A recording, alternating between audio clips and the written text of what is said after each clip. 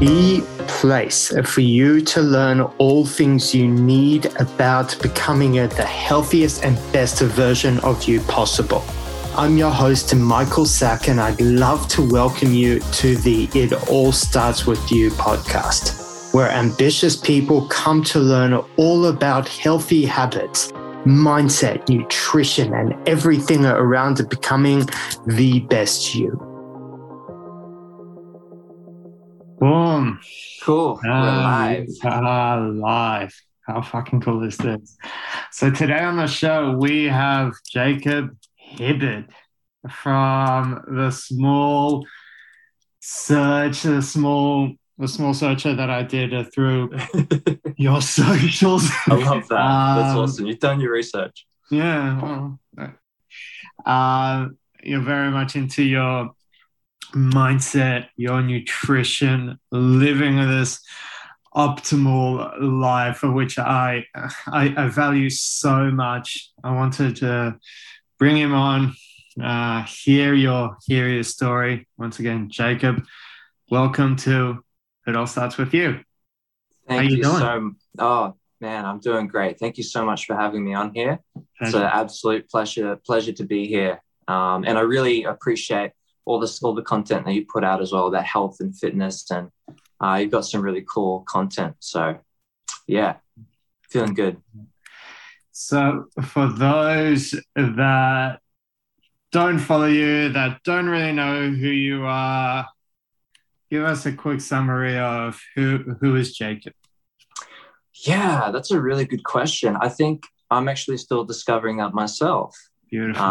I think I'm definitely on a journey of self-discovery, and I think that's probably the best way to sum up who I am, is that, you know, since I was about a teenager, I guess I went through somewhat of an awakening, if you want to use that word, which to me, I think it just means that I just started looking within. It's like the answers that I was seeking, I couldn't find outside, you know, in my external reality. And so, you know, like many of us, I think you go through that experience and you're like, well, what the fuck is this about? And what does this mean? And why am I here? And what am I going through?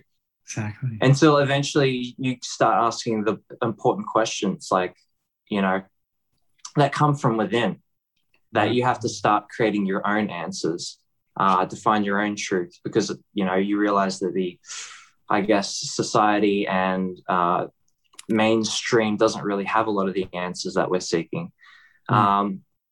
So I think around the age of 15, I went through a bit of a depressive episode. I went through some depression. I think is pretty common. A lot of people go through that. Sure. But for me, depression, redefining that word and giving it a positive meaning, because it's, you know, not a bad thing, I don't think. To me, depression is compression, right? So interesting. Yeah. Okay, deep. Keep going into this. I'm fascinated to hear more about it. Well, it's just like the diamonds are created under pressure. True. So it's just that understanding that depression is compression, so that, you know, you're being compressed so that you go within and that you find the answers that you're seeking within. And so, you know, with all the ideas and philosophy and ideas that I have, you know, ultimately you have the answers. That is my probably ultimate truth, is that I don't have the answers for you. I don't think anyone does. You have to figure that out for yourself. And I can be a guide. I can show you what works for me. This is me. This is Jacob. This is what I've done. This is what I've researched. This is what I've delved into that really complements my life. But ultimately, it's you that has to figure that out. So yeah, around the age of 15, I started questioning things. I got into spirituality and conspiracies, and still very interested in that stuff. But then I started getting into health as well. Started becoming very conscious about what I was eating and what I was consuming. Some big inspirations in my life have been the Tolmans. I don't know if you're aware of them, but there's a man named Don Tolman and Tyler Tolman.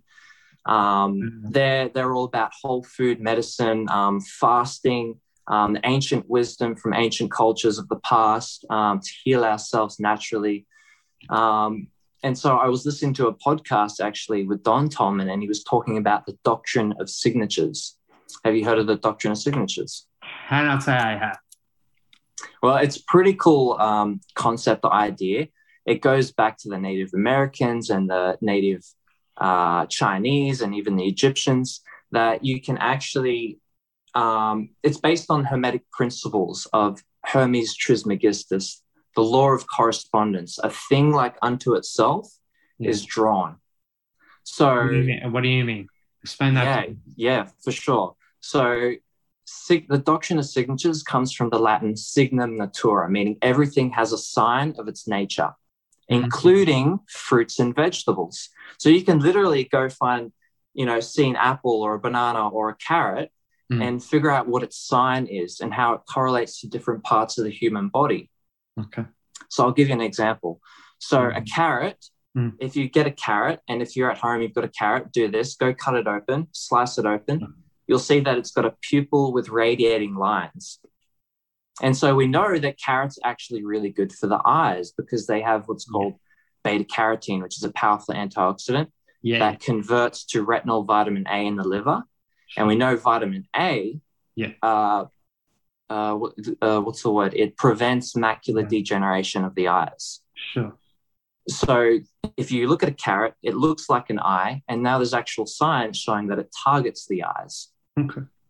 So that's the doctrine of signatures. You've got other examples, like what else could I share? Maybe share everything, mate. Fucking throw everything in there. Cool. Well, I hope your audience digs this kind of information, like kind of, seeing, Hippocrates was an ancient philosopher, and he was the modern founder of modern medicine. He was the founder of modern medicine. He was a Greek physician. Sure. And he said, let food be thy medicine and medicine thy food. And so, based on the doctrine of signatures, we can see that foods within nature are actually medicine for the body, because the body is essentially a temple, and that we can give offerings of light and life to the temple that target specific organs and body systems that support their functioning and even healing and repair, like carrots, good for the eyes. Sure. And you could go, avocado is one of my favorite examples.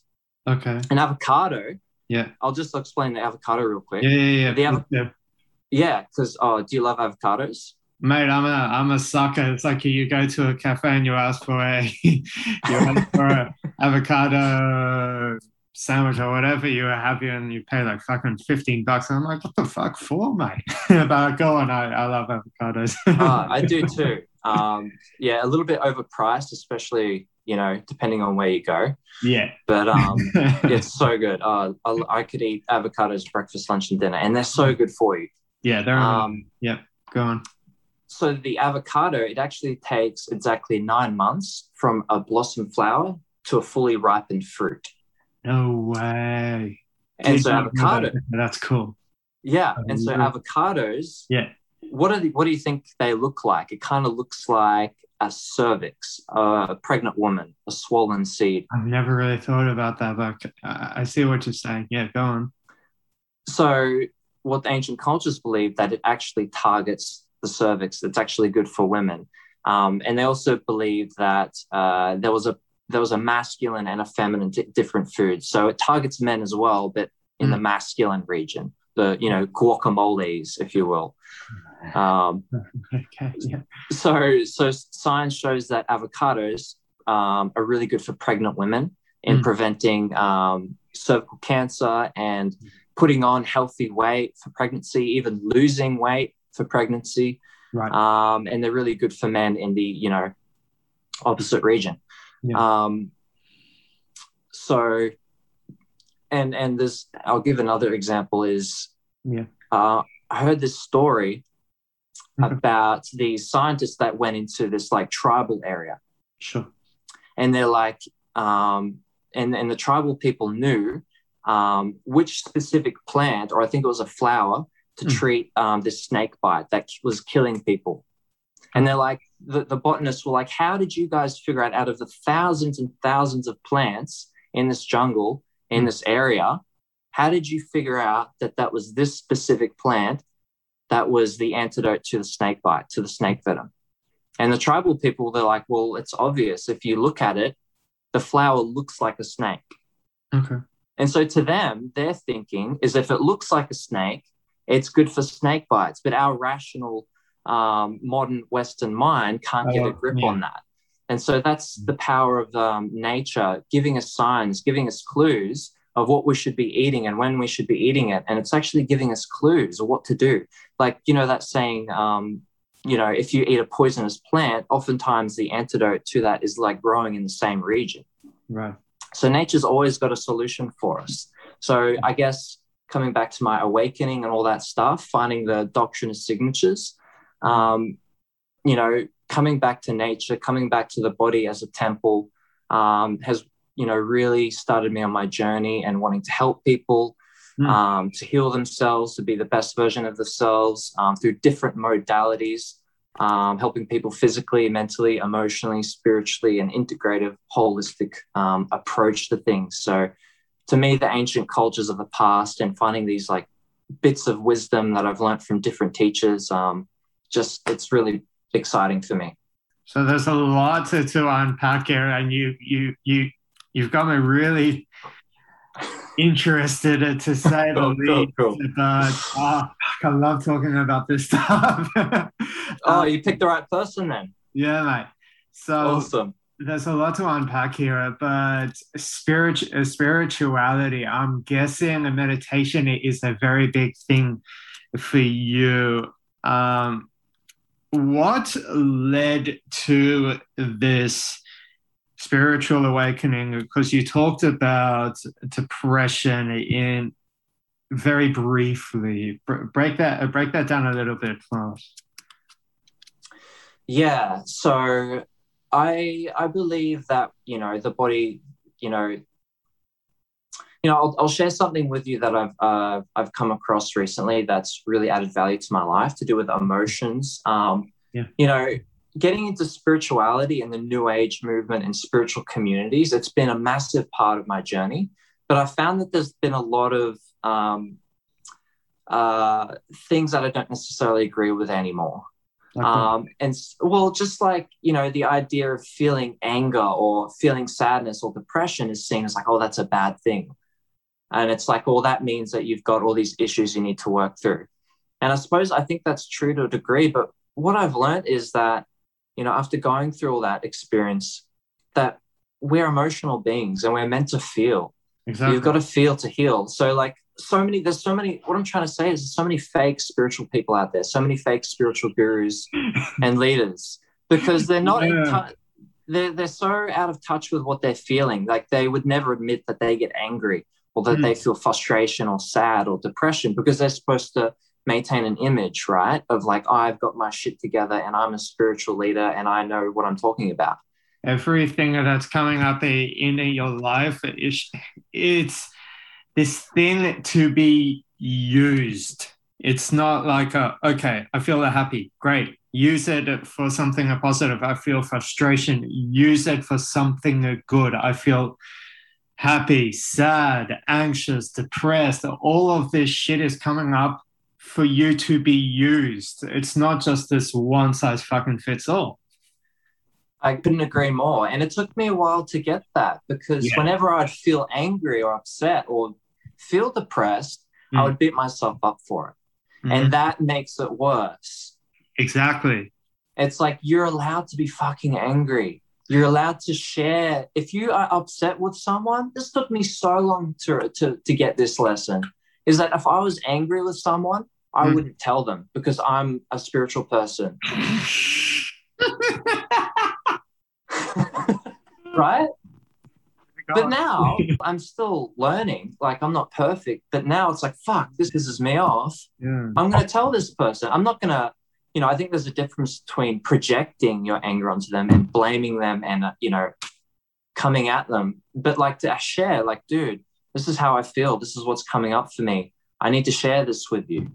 Like, rather than holding it in and internalizing it, and it just becomes poison. And like, to share, that's what we're here to do. Like, it's all about community. Community is common unity. So we have to come together. Like if we want to change the world, like, people are fighting with their partners. People are fighting with their siblings, and they want to change the world. It's like we've got to connect. It's like as above, so below. So we've got to solve our issues on a relationship basis before we start solving, the massive issues of the world. So we've got to improve relationships with ourselves, with other people, and talk to each other, to communicate with each other. This is what I'm going through. This is what I'm feeling. It's healthy. It's what we're supposed to do. I think there's a massive lack of communication. And I think that's one of the reasons as to why people have decided to start going into gyms or start going into meetups or anything like that, is because they're craving community more than ever. Absolutely. And since being on the coast, I've been seeing once a week going to a men's group, which I've never done before. I don't know if you've gone to a men's group or familiar with that, but it's been really, really helpful for me because, do you mind if I just touch on a little bit of masculinity? Go for it. Go nuts, mate. Yeah, cool. Like, and this is another big thing for me that I've had to go through in learning what is masculinity, because these men's group, they're kind of a little bit difficult at first. Like, you're really opening up in front of strangers, you're sharing what you're going through. Sure. And it kind of goes against our masculine nature to a degree, because, to be masculine, the key to masculinity for a man specifically is his confidence. And so confidence is really important for women. It's important for men. But when it comes to a man's masculinity, confidence, I believe, is the key. And so if you're not confident, you don't feel masculine. You don't feel like you're in your masculine. And as men, we want to be in our masculine. Generally, this is general, right? So not every man is going to be the same. But for a lot of us... Yeah, there's femininity and there's masculinity. You can have a female that has predominant masculinity, and then you have men that have more femininity in them than the other way around. Yeah, but keep going. Yeah, and that's total. There's no right or wrong. Right. It's whatever the individual is right for them. Every person. Exactly. And so for a man, he wants to be masculine. He wants to step into his masculinity, generally speaking. And so to be vulnerable and to speak up, like, I feel weak, or I feel like I'm struggling, or I feel lost. It's hard at times for a lot of men. And so we have to get out of that habit of hiding it and internalizing it, finding a safe group so you can actually open up, so you can actually heal and process it. Because, it's actually masculine to share your emotions, because masculinity is about truth, or it's about confidence. And so if you're hiding from your emotions, trying to hide that, oh, I don't feel sad, oh, I don't feel this way, I'm a man. Down. Yeah. But you do feel that way. Every man gets depressed. Every man feels sad. Every man feels these, feeling lost, feeling vulnerable. Every man, doesn't matter how masculine you are, goes through those emotions. Absolutely. So to hide from them and to pretend they're not there is not masculinity, because the truth is you do feel that way. Sure. And it's almost like I'm not afraid to feel. I'm not afraid to be scared. I'm not afraid to be afraid. I'm not afraid to feel lost, because these feelings are okay. And to me, that's positive masculinity. 100%. And so going to the men's group, a lot of things have been clicking for me, and a lot of things are like, wow, okay. That's so cool. I'm getting it. It's amazing. I think, and it's also this growing thing that there is no roadmap for guys to really open up, and slowly but surely it's getting there. And what femininity and what feminism has really brought to the page is like, okay, there are discrimination against women. I'm not doubting that for a second. But that's what's also brought onto the page here, is that, hey, guys struggle a lot because of society norms. We need to be the providers. We need to be doing this, that, this, that. All this pressure is on top of our shoulders, and then when we want to open up, it's like you need to get this shit off your chest. You need to work through it. Yeah. People need to be supported. You can't do this shit alone. You just can't. you just, yeah, I know. Well, slowly but surely, it's improving bit by bit. So, tell us about conspiracies. You talked about it, and it's an interesting subject. I can go down in the fucking rabbit hole with it, but oh yeah, I mean, I've gotten into some conspiracies for sure. Well, like you've obviously done a lot of research on some different things about, different conspiracies. Sure. It's okay. Yeah, go on. Well, yeah, I feel like there's a lot to share. Like ultimately, I honestly don't know the truth.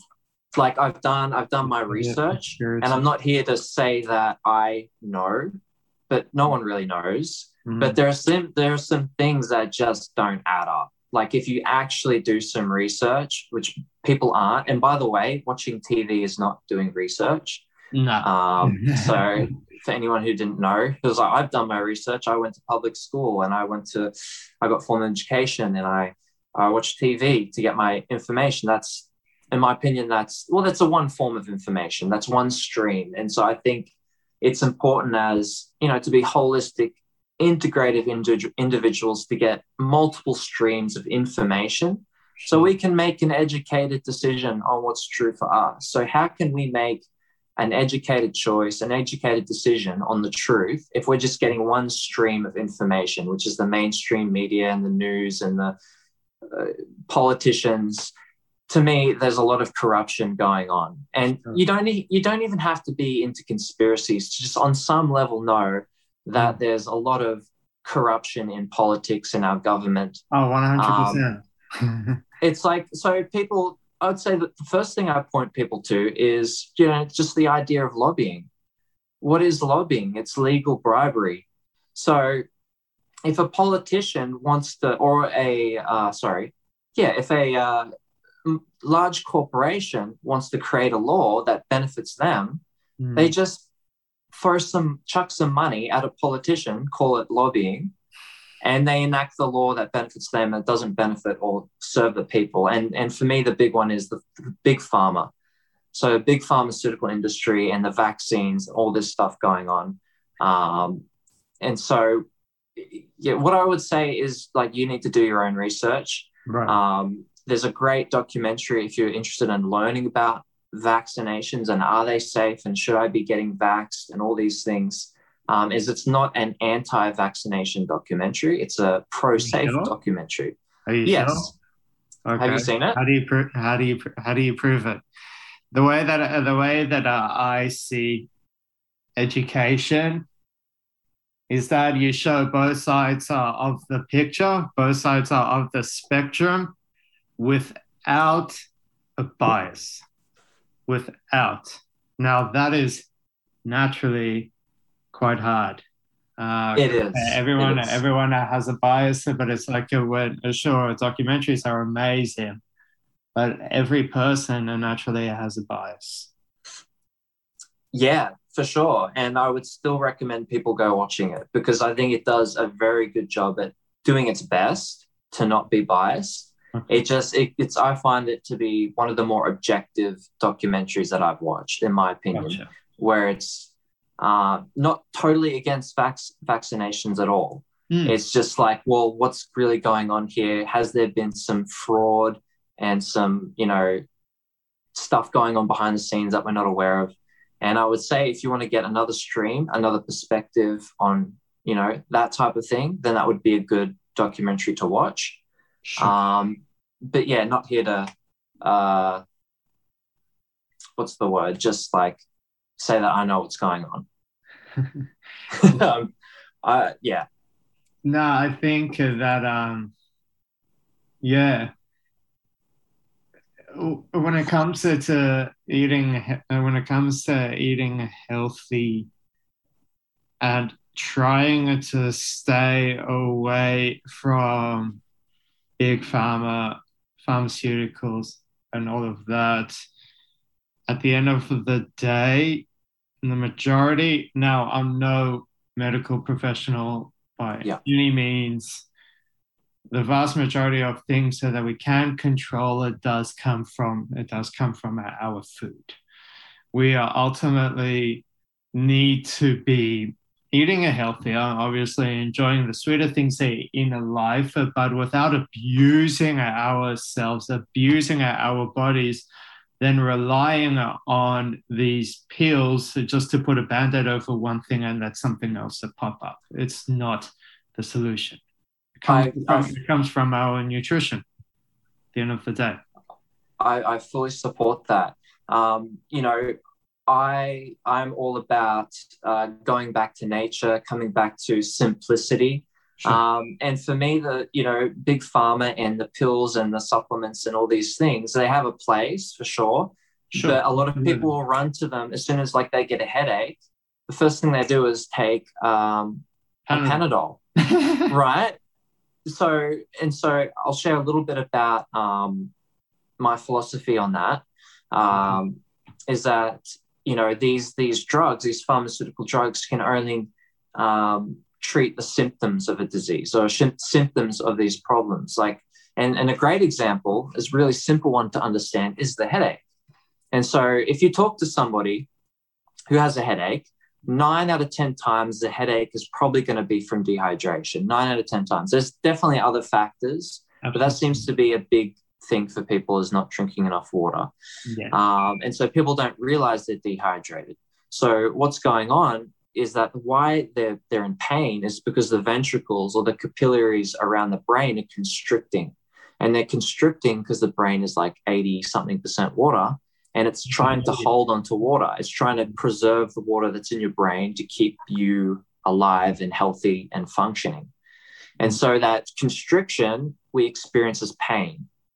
And so rather than, going to the cause and hydrating the body, and through a process called osmotic precipitation, is when water goes straight up to the brain and hydrates the brain, instead of treating the cause, we treat the symptoms. So we take a neurotoxin, which, cuts off the connection to the pain in the brain, and so that you don't feel it anymore. The headache's gone, but actually the headache is still there.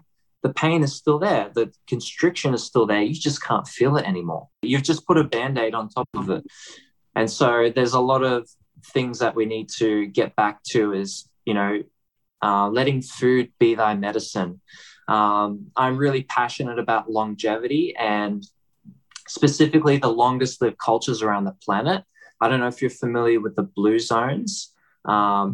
National Geographic did studies on what's called the blue zones. So blue zones are cultures of people that live past 100 years of age. So they've got people in their tribe or their society that are living past 100. And so there's so much controversy on diet and lifestyle, and it's understandable. But for me, this is just me, what makes sense to me, and this is what I base my teachings on, and what I help people with. Sure. Is if we want to be healthy, who's the healthiest culture? Who's living the longest? These blue zones. So what are they doing? That's the question that I ask. So cultures like the Tarahumara Indians of Mexico, the Okinawa of Japan, the Abkhazia of Russia, the Sardinia of Italy, the Icaria of Greece. All these cultures have people living past 100 years of age. And so what are they doing? What are they doing in their daily lifestyle that we can actually, prevent disease and live a long, healthy life? So you don't need to be taking these drugs, or avoid them as much as you can. So there's actually 7 things that they live by, which I'm happy to talk about. Yeah, I was about to ask. It's okay, so what are they doing? share away. Awesome. Well, they're, based on my mentor, Tyler Tolman, Don Tolman, what they've been preaching for a long time is based off these longest lived cultures. As Don went and lived with a few of them, And he observed some specific traits, and he found 7 traits that they're all living by that we should live by. And so the first one is air. So I'll just name them real quick, and then I can go into a little bit depth. But the first one is air, water, sunshine, whole foods, exercise, relationships, and passion. So those are the 7 principles of health that we should all be focusing on a daily basis to prevent disease and live a long, healthy life. So we don't have to be taking these medications if we can help it. So air quality is super important. So what if someone is going to be listening to this and they're in the middle of New York? They're smack bam in the middle of the city. How are they meant to do that? That's there's a few different things you can do.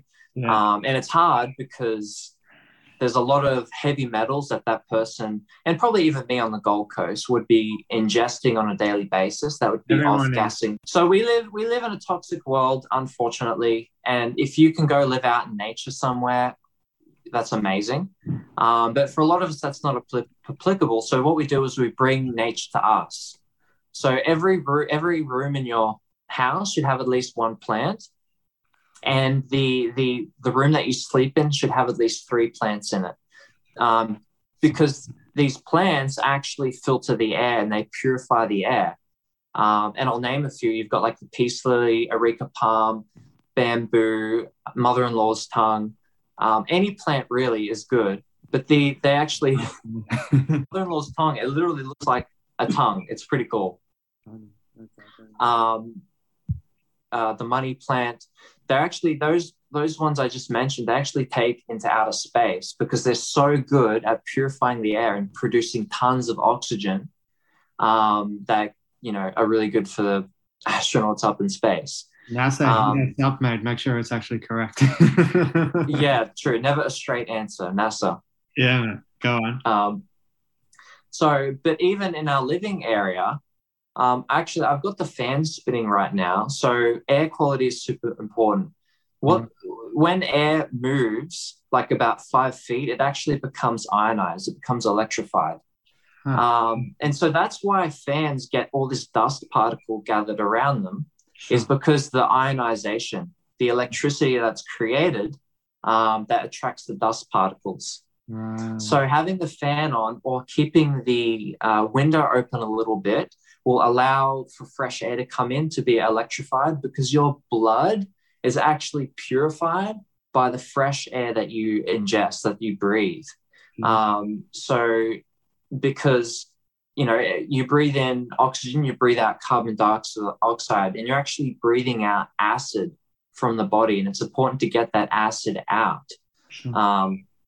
So if we're breathing stagnant air all day, like if the walls are off-gassing and the furniture and appliances are off-gassing benzene and formaldehyde and these toxic chemicals, especially if they're new homes or new appliances, then that can lead to issues and respiratory conditions down the track. We don't want to be consuming that. So what we want to do is open up the window. If you live in a city, open up the window if you can a little bit, or at least just like once or twice a day. Just open everything up and just let everything air out. And put plants everywhere, because these plants are actually going to filter the benzene and formaldehyde and the heavy metals and the pollution from the environment. So, and of course there's different breathing exercises you can do, but yeah, that's what I would say if you're living in the city. Beautiful. Okay, so you did air. What were the other things you had? Next one was water. Yeah. So yeah, obviously water is super important, as it's important for not getting a headache. A lot of people say different things about how much water you can drink. Based on my research, we should be drinking at least 1 liter per 22 kilograms of body weight. So if you are around 63, 64 kilos, you should be drinking about 3 liters. 66 kilos, you should be drinking 3 liters of water a day as a bare minimum. Because there was this doctor called Dr. Batman Balige. That was his actual name, Dr. Batman. And so this is where this information is coming from. Yeah, he has a book called Your Body's Many Cries for Water. huh. And so oftentimes we think we're actually hungry, we're actually just really dehydrated, or actually we get a lot of physical pain.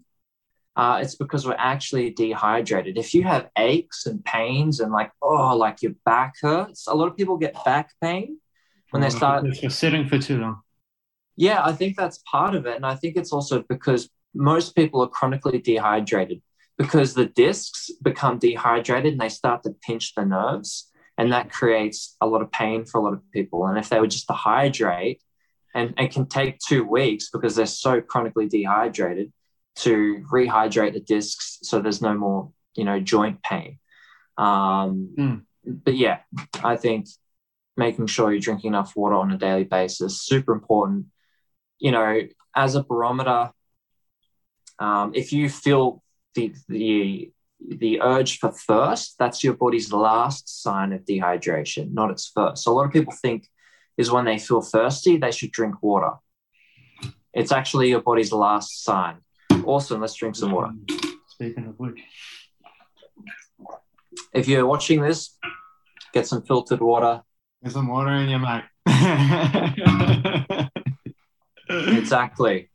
So next one was sunshine. We all know about vitamin D, which is actually a hormone, which is so important for your mental and emotional health. You look at go on. Go on, sorry.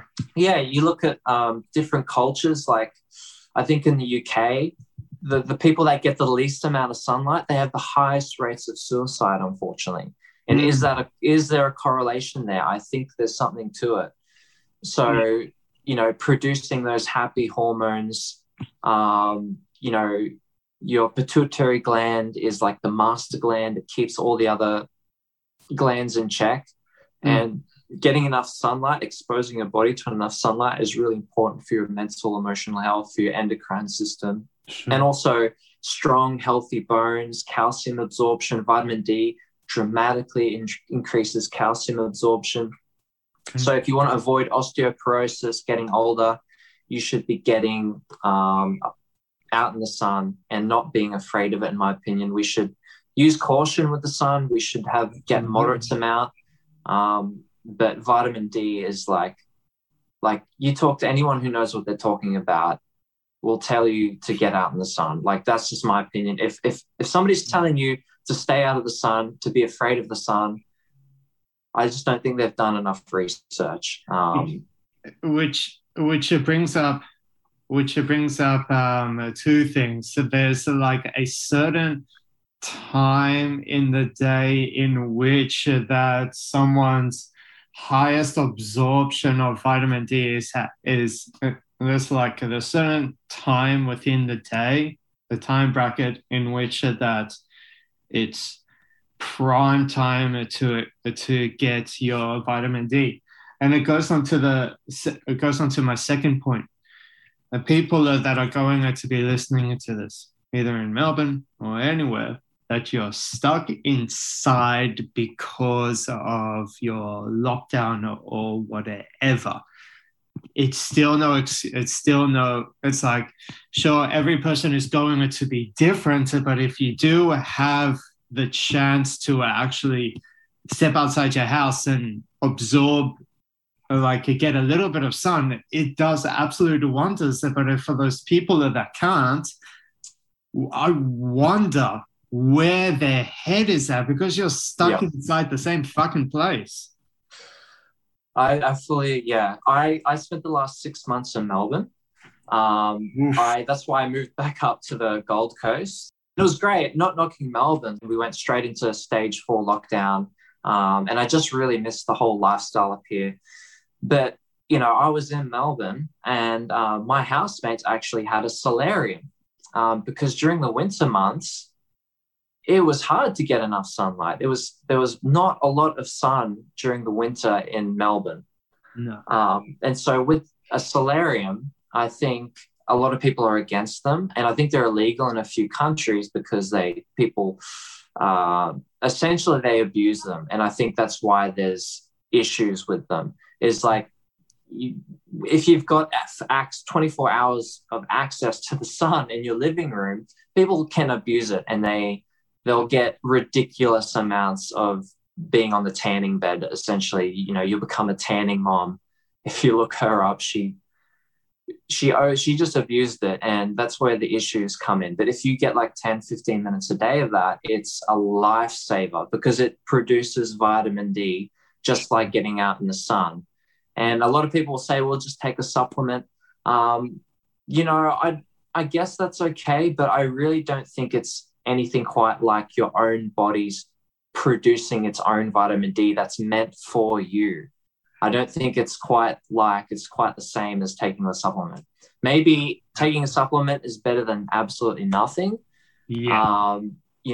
But if you can get access to the sun, or if you can't get access to the sun, buy a solarium or a sun lamp, or just get out in the sun whenever you can, is the best thing. And then, I don't know, I haven't really looked too deeply into different supplements, but maybe find a high quality vitamin D supplement. Maybe you know more about that than me, that people can take. Yeah. But yeah, vitamin D, bone health, mental health, Sure. super important. And then, you want me to keep going? I was actually just going to keep moving it because we can keep talking about this on and on and on and on. And For on. sure, man. Yeah. You talked about whole foods. Now, what exactly do you mean by that? What do you mean by whole foods? Yeah, so a whole food to me is a food that you find in nature in its whole complete form, or at least eating as much of that as you can. Like, obviously, I eat oats for breakfast and it's processed to a degree, but in my opinion, it's still a whole food. Okay. Like the whole food oat it wouldn't be very nice to eat. You'd have to cook it and process it to some degree. So some level of processing is required. But essentially, if a child can identify it, it's probably a whole food. Like an apple is a whole food, a banana, a carrot, these types of things, plant whole foods. Me personally, I'm plant-based. I'm mostly vegan. And so just on that, not being dogmatic or anything, but if you look at the longest lived cultures, these blue zones, they were plant-based. So they weren't vegan or vegetarian. So I'm not here to shove that down anyone's throat. They were eating animal products. They were eating a bit of fish, a bit of meat, but they weren't eating it 3 times a day, 7 days a week, like our Western cultures are today. They would, maybe go out and kill a goat and share it with the tribe once a month, have a little bit of egg once or twice a week, fish once a week type of thing. It wasn't like people today, they can't go a single meal without some type of animal product. And to me, that's not really based on what our longest lived cultures and even our tribal ancestors lived by. So what I promote and what I suggest people to do is to go plant-based. So to eat around 70 to 80% of your diet coming from plant whole foods. And if you want to supplement your diet with a bit of fish and some eggs, and occasionally I'll have some eggs too. Like I don't try to be too dogmatic with my diet and lifestyle. Sometimes I just like having some eggs. I haven't eaten meat in about 8 years, and I don't think I'll ever eat meat again. But hey, that's just me. I'm not here to say anyone has to be like me and has to be. I think you can absolutely be healthy and eat meat. I really do believe that. And there are many sick vegetarians and vegans out there as well. Yeah. So I think it's really about a holistic approach. It's getting enough fresh fruits and vegetables, whole foods, mostly plant whole foods. And I think if you're doing that, then you're on the right track. Living like these long-lived cultures, having a little bit of meat, a little bit of fish type of thing is okay, in my opinion. It's interesting because there's a lot of people that swear by veganism, and then you have some people that swear by carnivore. It's super interesting, but what you touched on speaks to me quite significantly. It's living this holistic and not starving yourself based on a principle, which is super, super important because, like you said, there's some people that go into this veganism and are killing themselves because of a lack of X, Y, and Z. It's like, some people that go to no extremes, and it's like, again, it comes back to everything that has been placed out on this earth that has its purpose to feed us so we can give back. So we live somewhat of a healthier and better lifestyle. I even tried going veganism, and it was an experience. I miss me too much. But you know what? Yeah, go on. Oh, I have a lot more respect for hunters than I do a lot of vegans, in my opinion. Really? Because okay. Because there's a level of connection. And so there are a lot of unpleasant, angry vegans out there. Like you don't even so that. Yeah, go on. Yeah, so like, for somebody to go out there and be connected and to hunt an animal is, and to be connected to that process and have respect for the animal, I think that's a lot better than what the average American or average Australian does, where they just go and buy a packaged neatly thing. They've got no idea what they're consuming. I think, vegans and meat eaters can come together and we can actually agree on a lot of things. Absolutely. They're at war at the moment, and one side is they're always at war with each other. And, I'm on one side of the fence, but I can have respect and I can see where other people are coming from. And so, I think we can both, meat eaters and hunters and vegans can agree that factory farming is fucked. It is. And at the end of the day, they were there before us. It's a matter of I lost my train of thought. It's a matter of finding a plan that we can live on this earth without ultimately destroying this earth.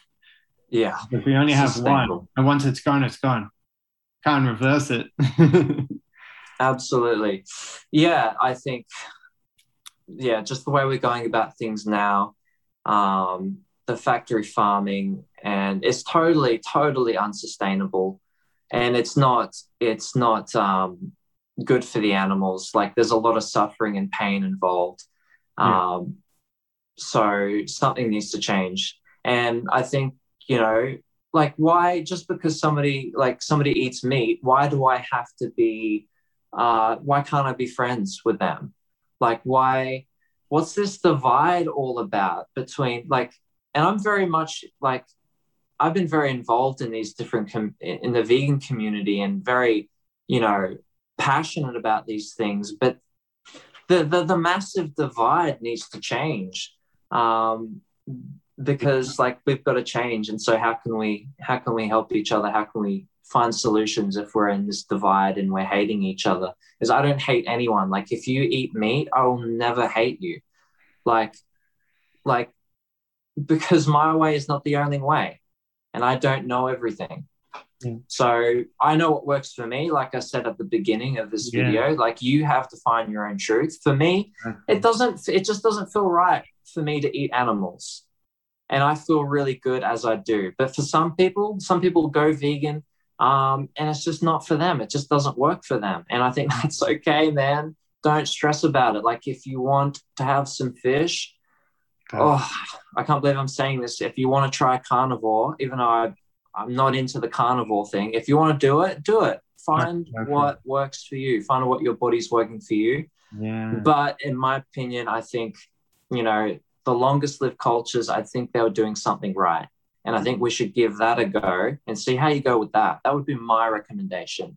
Just like, it's not having a bias, and it comes down to ego on many different levels. Because some people that aren't willing to try something new. If someone comes to a personal trainer, they want to lose weight, and they ask me, how do I lose weight? So I say, go into a caloric deficit, do this, this, this. And they're like, nah, I'm going to do it my way. So I'm like, why the fuck did you ask me? It's like the people that have in their ego, they're not willing to try something different. And it's the same with this divide, as you said. It's their egos. They're not willing to open their minds to something different. So it's like, if you're open and you have an open mind, go for it. Have a crack at it. What's the worst that's going to happen? For sure. You've got to find your path. You've got to walk. Everybody's path is different. Everybody's journey in life is different. How boring would it be if everybody was the same and if everybody was doing the same thing? I can put me to sleep now. Yeah. It's great to have contrast. It's like, it's fun that other people are doing a opposite diet to you. Because then you get to learn something. Otherwise, you wouldn't learn anything. Exactly. Fucking oath. Lastly, fasting. Big subject. I'm a big fan of it. But I'm curious to hear your take. What's been working for you? What have you tried? Give us the rundown. Great. Well, I'm massively into fasting. Extended water fasting, juice fasting, and intermittent fasting. I practice all of them, and I think there's so much science, there's so much benefit for all of them. Are you talking specifically about intermittent fasting? Anything, just fasting in general. Sure. Yeah, well, I guess I'll just explain, like, people don't really know what fasting or intermittent fasting is that everybody fasts on a daily basis. So when you stop eating at night, when you have your last meal, you begin your fast. And then in the morning, you break your fast with breakfast. That's what breakfast means, is breaking your fast. So intermittent fasting is just simply extending the period of time that you would normally fast. So you might, have dinner at 8 o'clock at night, and then you might wake up at 7 o'clock and have a coffee and a piece of fruit or something like that, and you'd be breaking your fast. But intermittent fasting, you might extend that period. You might go till 10 o'clock in the morning, or you might go till noon.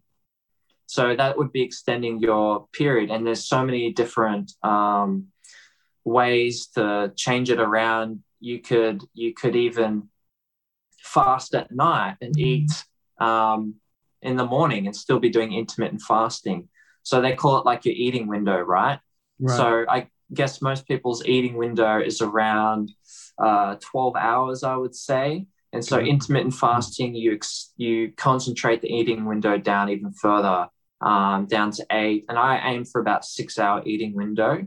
I'm not perfect with it, but generally I, for example, try to stop eating at 6 p.m. at night, and then I'll have my first meal of the day at noon, about 12. So that's an 18-hour fast with a 6-hour eating window, if that makes sense. And that's what it's a very common thing. And people that are getting into it, most start with a 16-8. Everyone that has a 16-hour fast, an 8-hour eating window, and everyone's schedule is different. So you base it around what you can do. Some people do 16 hours, some people do 18. I've done 24. The longest that I've done was 30 hours, and that it's a trip in which that we're so conditioned to think that we have to be eating every 2 hours. It's not the story. It can be when you tell yourself that you show yourself that you don't have to eat every 2 hours, and then you get up to 18 hours, 20 hours, 24, 30, 36, however long. It's like, holy shit, your confidence and your relationship with food is drastically different.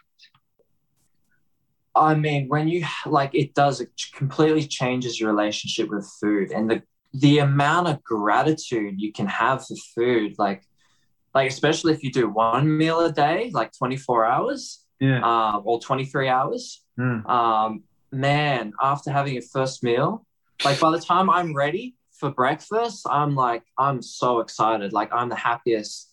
And just having your first bite, I was like, oh my God, this is amazing. Fucking unbelievable. And it is, it's unbelievable. And like most people that go throughout the day just shoving food down their bodies, and like there's no connection with the food, there's no relationship with the food, there's no love, there's no it's just a habitual habit. Just it's breakfast time to eat, it's lunchtime, it's time to eat, it's dinner, it's time to eat. But actually if you go without eating for a little bit, when you do have your first meal, you'll be amazed at how sustainable it can be for your energy levels and your mental and emotional health. I find it has been amazing. Intermittent fasting for that matter. And then extended water fasting is a whole different thing as well. The longest water fast I've ever done is 14 days on pure water. 14 days. What in the actual fuck? That's insane. Thanks, man. I appreciate it. There are a lot of people who go a lot longer, and I've got some really interesting stories about the different fasts I've done. Okay. I did a 10-day water fast in end of 2019 with a group of 10 other men. It was actually filmed and documented, and it's going to be in a documentary called Fasting the Healer Within by Sinclair and Saxon Fisher-Gray. They're twins. If you have a link, send it over, and I'll put it in the show notes. But go on. Yeah. Sinclair's probably going to absolutely love that I'm mentioning him, because they need funding to complete the documentary. Yeah. They're just trying to get over a few little hurdles, so they're offering different services. If you want to go over there, we'll do the links and stuff. But there's a trailer I can send to you, and you can potentially post it in the link. But it's essentially about Sinclair and his fasting journey for healing. He had some issues with his back in sport, playing footy, and went through a discovery process of fasting and regenerated different parts of his disc and his spine. But anyway, he decided to do a 40-day water fast. That's commitment. Ridiculous, insane, totally doable. But if anybody's interested, let me just say, if anybody's curious about fasting, it's like, I'm going to go do a water fast. Please do your research. Don't just go do a water fast. Definitely don't go do a 40-day water fast without doing any research. Go. If you have any type of medical condition, go see your GP. See a medical professional. We're just a couple guys having a chat. It's like talking about stuff. But if you are interested, go speak to a medical professional before doing so. Go on. I totally agree with that.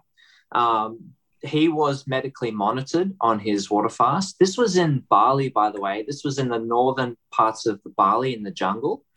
So he would have a couple of specialists come test his urine and blood every second day just to make sure that he was okay, that everything was in balance, that his kidneys weren't going to go into failure, because that's a potential, which thankfully didn't happen. So that's good. But anyway, so he got to about day 30 of his water fast. On day 30, 10 other men, including myself, went up to North Bali with him and completed the rest of the water fast with him.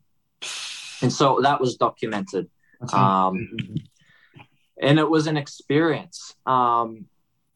Fasting goes back thousands of years. It goes back to Jesus and Buddha and philosophers like Pythagoras and Gandhi and Hippocrates and Socrates and different religions. And it goes back to our evolution. Like, we're designed to fast. We're designed to go for long periods of fasting.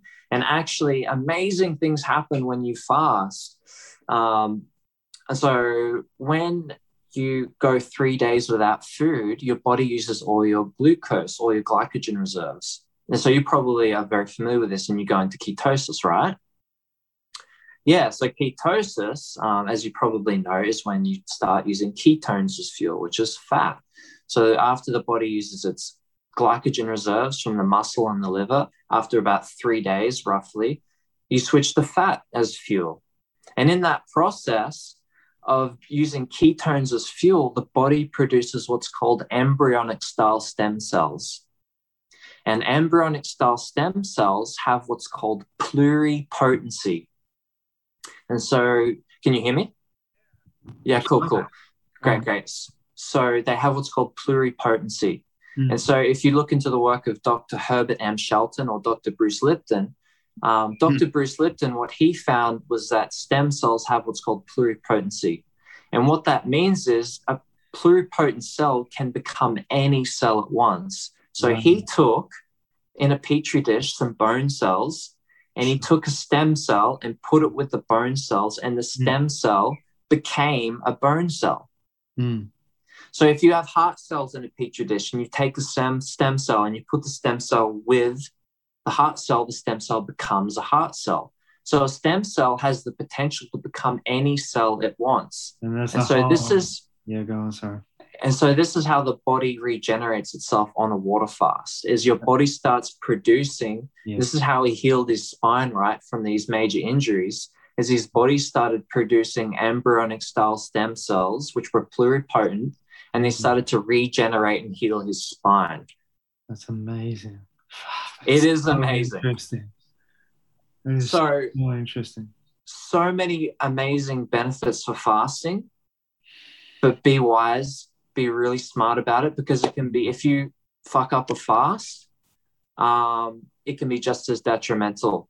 Like, you've got to really know what you're doing and do your research, guys. It's such a big topic to get into. It's also okay, if someone decides to do a fast, my body is in a good place to fast. Go fast. What are you going to have after your fast that's going to actually make the fasting work for you? That's ultimately the whole purpose of it. How is this going to help us live a better life? Well, that's true. Like, so people will go do a fast and they'll get all these amazing benefits, amazing benefits. And then they go back to their normal diet and lifestyle, and all the issues come back. What's the point? Exactly. It's actually what you do on a daily basis that leads to health and longevity. So I liken it to brushing your teeth and going to the dentist. So you should brush your teeth twice a day, every single day, for healthy teeth, right? And then you should, well, I'm joking. I reckon you should. I think it's good too. Yeah. And you should see a dentist maybe once or twice a year. This is just an analogy, right? Yeah. So water fasting is the same. So you should eat a healthy diet and lifestyle every single day, and then doing a water fast once or twice a year properly in a proper environment can be really, really benefit. But if you're not brushing your teeth every single day, don't bother going to the dentist type of thing. That's what I'm trying to say, is like, if you're not willing to eat a healthy diet and lifestyle and do the right things, don't bother with the water fast. So I'll just say Socrates said an interesting thing, because he was a proponent for fasting. Any fool can fast. So any fool can fast, but it takes great wisdom to break your fast. Show me how you break your fast. So the breaking of the fast is the most important aspect of fasting. If you don't break your fast properly, then you can mess up your digestion and undo all the good things that you've done. What you don't want after a water fast is you don't want to be in McDonald's having a Big Mac, because it's going to stuff you up. Because what happened to me on my last fast is I didn't break it quite properly. Okay.